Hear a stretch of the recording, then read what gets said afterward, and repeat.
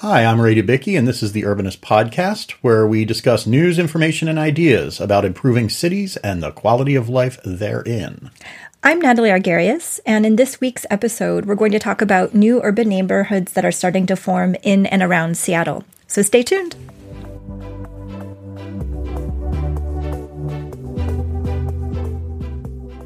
So, Natalie, this week I got to roam around the east side of the Ballard neighborhood and seek out new developments and new types of townhousing that they're putting up all around either side of Market Street. It's interesting to me that you referred to this area as East Ballard, or the east side of Ballard, because in the past it hasn't always been associated with the neighborhood of Ballard. A lot of that area feeds into West Woodland Elementary School. So a lot of folks just call it West Woodland. But once you move a little bit east of Ballard, people are also calling it Freelard because of how close it gets to Fremont. And, we always want to associate with the center of the universe. I called it Freelard for quite a long time. And I used to head over there frequently because my dog's training and socialization center was located there. It's called Ahimsa, which means peace. They're for peaceful dog training. And so I actually used to spend quite a lot of time in this area. It's a changing area, which got to see a little bit because they are putting up not just a bunch of townhouses right now, but also they're demolishing a number of houses right along Market Street in order to put up several fairly large apartment buildings. It's nice to see because the density is needed and the new apartments might actually put a dent in how much we're all paying in rent. How many new apartments are expected to be built? It's almost 800 new apartments across 8 buildings. There's a couple that are still in sketch phase, so that number is a little bit flexible. But the biggest ones are right along Market Street. There's an Aegis senior living community in the 900 block of the street, and also on the 900 block of Market. There are 2 facing apartment buildings planned that each have close to 200 units. I always associate this area as a place where residential, primarily single-family homes and townhouses meet light industrial uses. Do you think those industrial uses are going to be maintained as the area becomes more dense with residences? I think there's going to be a lot of the industrial maintained, but the industrial itself only comes up to within a block or so of Market Street. Really along Market Street are a line of car-centric uses. There's a KFC that's going to get knocked down for 30-some units. There's a Firestone, which is going to get knocked down for 150-some units. In your article, you mentioned a park that's right in the center of this area. What is the name of that park again? The center of the area is really around Gilman Park. Gilman Park is a couple of soccer fields. It's one big soccer field, but because it's Little League soccer, it usually gets broken up into like 5 different fields as they're playing. There's also a baseball backstop and a playground, a tennis court, and a splash park that I haven't actually seen operate. So it does sound like there are a number of amenities in the area for the more than 900 new people that are going to be moving in. What other amenities may be in the works or would you like to see? Well, I think having a new neighborhood form around Gilman Park would be really interesting because it would be one of the few kind of Central Park-ish facilities in the city. Ballard has Ballard Commons, which has buildings around it, but that's always been a point of contention because there are so many resources for folks experiencing homelessness that people don't feel that they get to use it as a park. I tend to disagree. I like using it as a park. The park, Gilman Park itself, I think is a great center. They also have directly around that are some of these industrial uses. And the city has its industrial rezone going on that will keep some of these uses and may expand them into something a little bit more innovative industrial. Things like keeping the breweries and putting in manufacturing that relies on 3D printing and really kind of cutting edge stuff that we don't expect smokestack soot-spewing industries to pop in. And I'm sure that many future residents in the area will not complain about being within a short walk of Brewery Row. I have absolutely no problem with it myself, and I'm more than just a few blocks away. So when folks get apartments right next door, I think they'll have a very good time. To me, this seems like a second act for the neighborhood because the entry of the breweries changed a lot. There are food trucks, there's nightlife, there's a sense of energy in that area that wasn't there 5 to 10 years ago. And it will be really interesting to see how things further change as more people are living there. Now, you mentioned that there's going to be a coffee shop that will be directly on the park. Is that correct? There is. Right on the corner of Gilman Park, at the northwest corner, there's an apartment going up that is going to have a 600 square foot coffee shop, something fairly reasonable. And it's brilliant. It's one of the few parks in the city that gets a commercial use right next to it. I live next to a park that has a coffee shop on it. The coffee shop is very well used, and it's just a wonderful pairing to have those two amenities together. Thinking about the future of this neighborhood, are there any potential growing pains that you envision? The first growing pain is going on right now. Having 900 new units with 800 of them being apartments and the other 100 being townhomes seems catastrophic. Like, you walk around the neighborhood, there are construction sites facing each other. Been in neighborhoods like that, and you drive down the street and get a nail in your tire. It stinks, and the noise continues from way in the morning till early in the evening, and all of the parking is taken up by trade trucks. That first wave of construction is going to pass within a year or two as all of these things form. The second wave is going to be pressure. It's going to be additional pressure because these buildings are taking up so much of the development that's allowed in this area. The city really focuses development on a very, very narrow strip of space along arterials and things. So when a new neighborhood starts to gel, it has to go through all of this city process in order to make the smallest expansion. And I think the third growing pain is really going to be contention, because this is at the north end of the Ballard Inner Bay industrial area. That's why the breweries are there. It is the east side of Ballard's Market Street. So Ballard, whether it wants to expand, whether it feels like it's annexing into West Woodland, that's going to be a point of contention. And 15th and Market is going where the Safeway is, will be the north end of the light rail as it's planned right now. So all of these pressures are going to mix into a weird cocktail of this being a completely different place, and folks will have a heartfelt and sincere concern that their neighborhood is changing. It seems inevitable to me that this neighborhood is going to change, but I think the question becomes, does it become its own complete neighborhood? Does it assume its own identity? Does it have its own services, like, for instance, a library branch or a grocery store? It already has an elementary school, but are there concerns about which middle or high school students would attend? Will it become its own neighborhood, or will it become an appendage to Ballard? I frankly hope it becomes its own neighborhood. There's a couple of things that suggest this isn't just going to be a hanger-on to Ballard.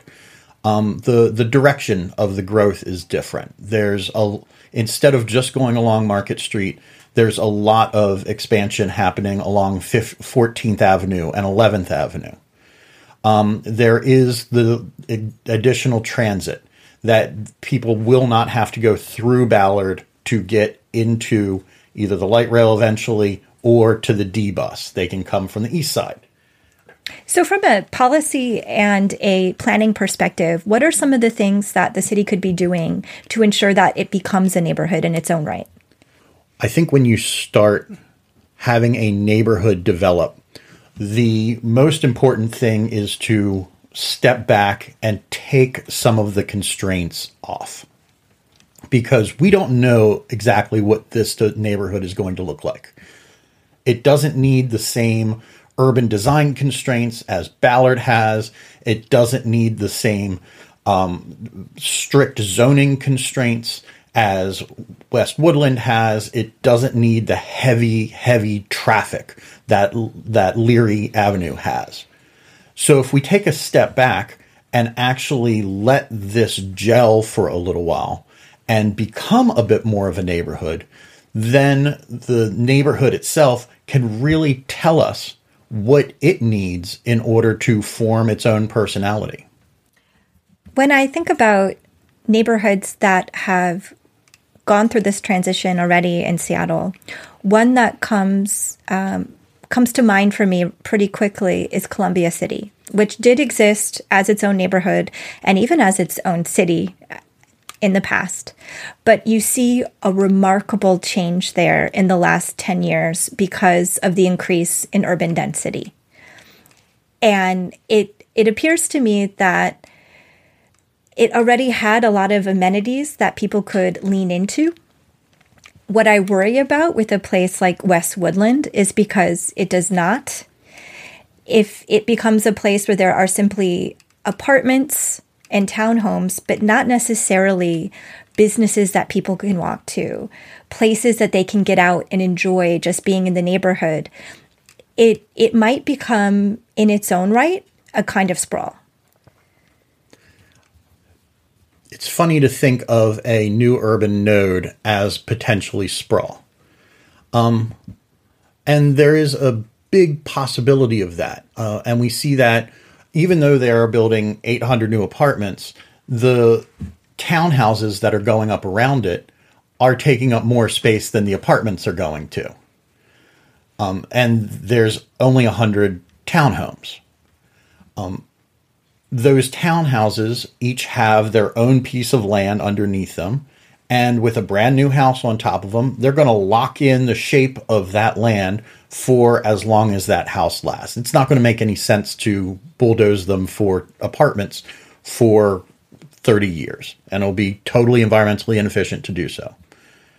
So yes, because of the popularity and because this neighborhood has been locked in to a certain level of zoning for a while, the sprawl potential is there. Before we move on to talk about other emerging neighborhoods, is there anything else that you'd like to touch on in regards to this one? I think it's pretty cool to have a neighborhood forming around this Gilman Park as kind of a central park. I think that is novel. And the fact that the brewery district is there, there are industrial employers right along there, is really going to make a fascinating case for this being a new type of place, not just an appendage of things that are around it, but a central core of its own.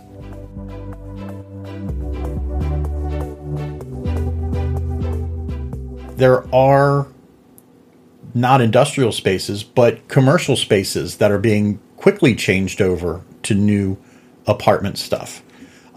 Natalie, you covered the development up at the Lynwood City Center. I did. The Lynwood City Center project is fascinating because it's an attempt to build a city center where there currently is not one. There are about 500 apartments that have been built already. 1,400 more are planned, and they'll be accompanied by about 500,000 square feet of office space and 200 square feet of retail space. All of this development is private, and there are some concerns related to that. But if you go there now, and I went out there when I reported on the article, you see surface parking, you see empty big box stores. The area is almost desolate. It will be absolutely fascinating to watch this become an urban neighborhood. There's a very particular thing that's bringing about this change. Oh, I forgot to mention Link Light Rail coming in 2024, only 2 years. That's one of the big stations. I mean, we open up the east side with Link, and we open up the north part with up to Lynwood. So, and it's true that throughout our region, we do see new neighborhoods forming around these light rail stations. Northgate is another example of this, with 3 sheets of ice specifically set for the Seattle Kraken. Hopefully, they'll get to practice on a little more next year, and we will, have a better team. It's the first year. We have to be a bit generous with them, I think. Oh, I'm totally generous. I'm so happy they're here. And I completely give them allowance that they didn't get to practice before COVID. Anyway. You mentioned the Kraken, and another area that we've observed pretty big changes in is Lower Queen Anne near the arena. That area has been trying to rebrand itself as Uptown for a while. And I'm starting to wonder if having a weeknight evening sporting event facility right next to it is going to bring about some very substantial changes to the area. I've been down there looking around for a place to eat. They're all packed. Even on nights that aren't having a Kraken game, there might be another show or something like that, and it is hopping. Lower Queen Anne is one of the densest and one of the most diverse in terms of its uses, neighborhoods in the city. So it's fascinating to see that it's still changing. Well, maybe it's not even right to call it a new neighborhood. Like, in talking, we've thought about what makes a new neighborhood. And things like transportation or a gap between existing places. Do you think there's enough to consider Lower Queen Anne a new neighborhood, or is it a new flavor of an existing neighborhood? I think I would consider it to be a new flavor of an existing neighborhood because Seattle Center, the Gates Foundation campus, they were already there, and they already, over a long period of time, brought changes to that area. But I think that you're right that with the arrival of Climate Pledge Arena and a new sports team, the nightlife there is going to change. Previously, I thought about it as a place to go to the Uptown Theater or to a restaurant, but not necessarily to go to a bar. And bars tend to follow stadiums and arenas. So I think we're going to see a lot more of that there. When we think about existing neighborhoods in Seattle, many of them are developed as urban villages these days. Now, I tend to have a particular opinion on urban villages, and with the expansion of development into the east side of 15th Avenue and Ballard, it does look like an expansion of urban villages. Should we be expanding urban villages? So my thought is that we should be making a conscious effort to cultivate new urban villages. The Seattle Planning Commission has written extensively about this, and they have proposed the idea of not only creating more new urban villages, but also urban hamlets, which would be a smaller scaled urban village throughout the city. The idea with that is that these types of neighborhoods promote walkability, because they center around existing investments like schools, transit, commercial areas. However, there are some people who think that we should just scrap the whole urban village policy for growth entirely. Oh, that would be me. I have my hand up. I think urban villages are trash. I really do. I think they're one extra boundary that is drawn around something in the city, and they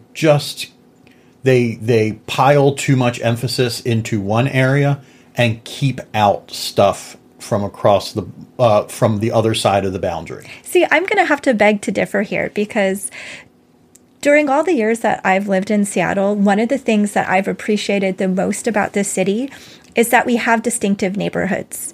And you absolutely do not find that in a lot of American cities, even cities that are bigger and denser than ours. And so I like the fact that Wallingford is Wallingford. It has its own flavor of what it means to be a neighborhood. I see Ray is laughing as I say that because there's so many opinions about Wallingford.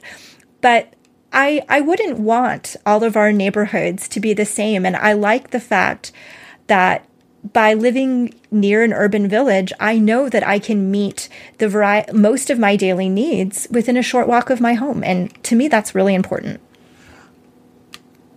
I deeply appreciate that, because one of the reasons I love Ballard is because I get to walk to 2 grocery stores and a movie theater. I mean, that is literally the top of my list of stuff. It's not that I go to both grocery stores in a day. Sometimes I do. I sometimes do.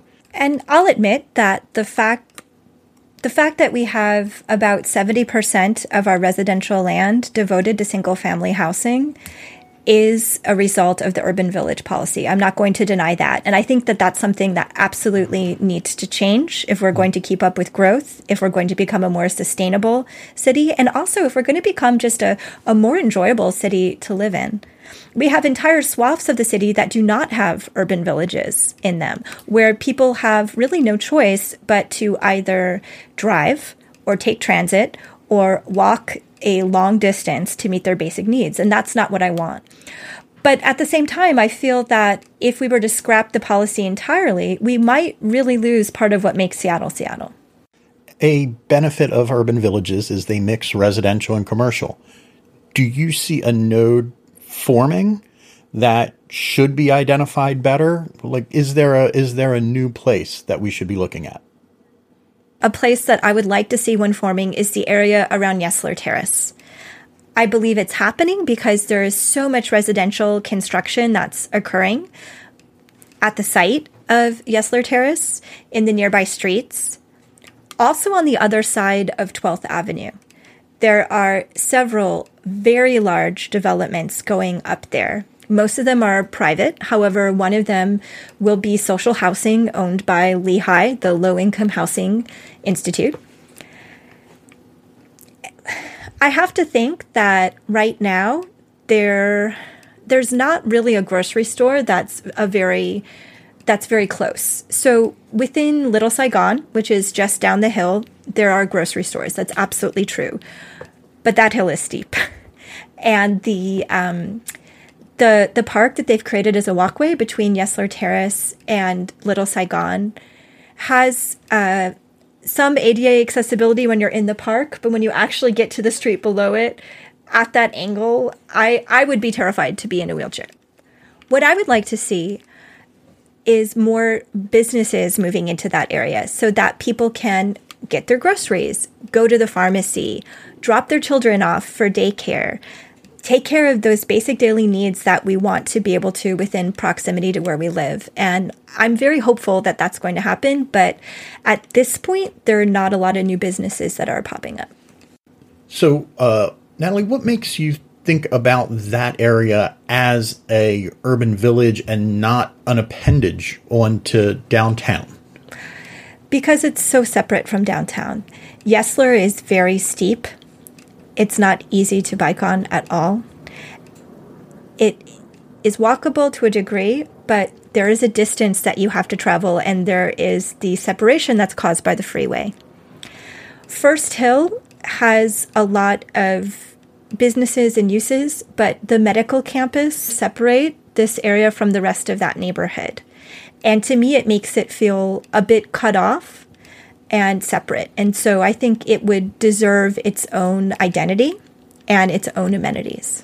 We do clump so many of those downtown neighborhoods together, and we forget that these institutions are barriers in and of themselves.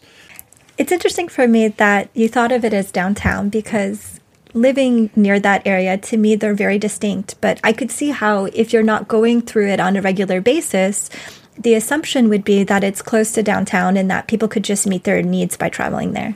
Living in a city that is experiencing so much growth and such housing scarcity, there are many places in which we're seeing new neighborhoods forming, and also where we really need to be forming new neighborhoods. I have a list of places that I'd like to say. Most of them will get me in trouble with somebody. So what I'm going to say is, if you have an idea of where a new neighborhood is forming, let us know. We'd love to talk about it. Our email address is podcast@theurbanist.org.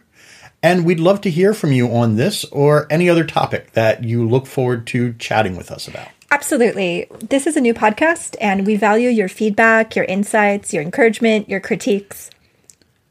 We're going to need a mailbag theme. Yes, 100%. We're going to need a theme in general. Well, thank you, Natalie. Greatly appreciate your time today. Thanks, Ray. I'm Ray Dubicki. This has been the Urbanist Podcast. I'm Natalie Argerious, and thank you for listening.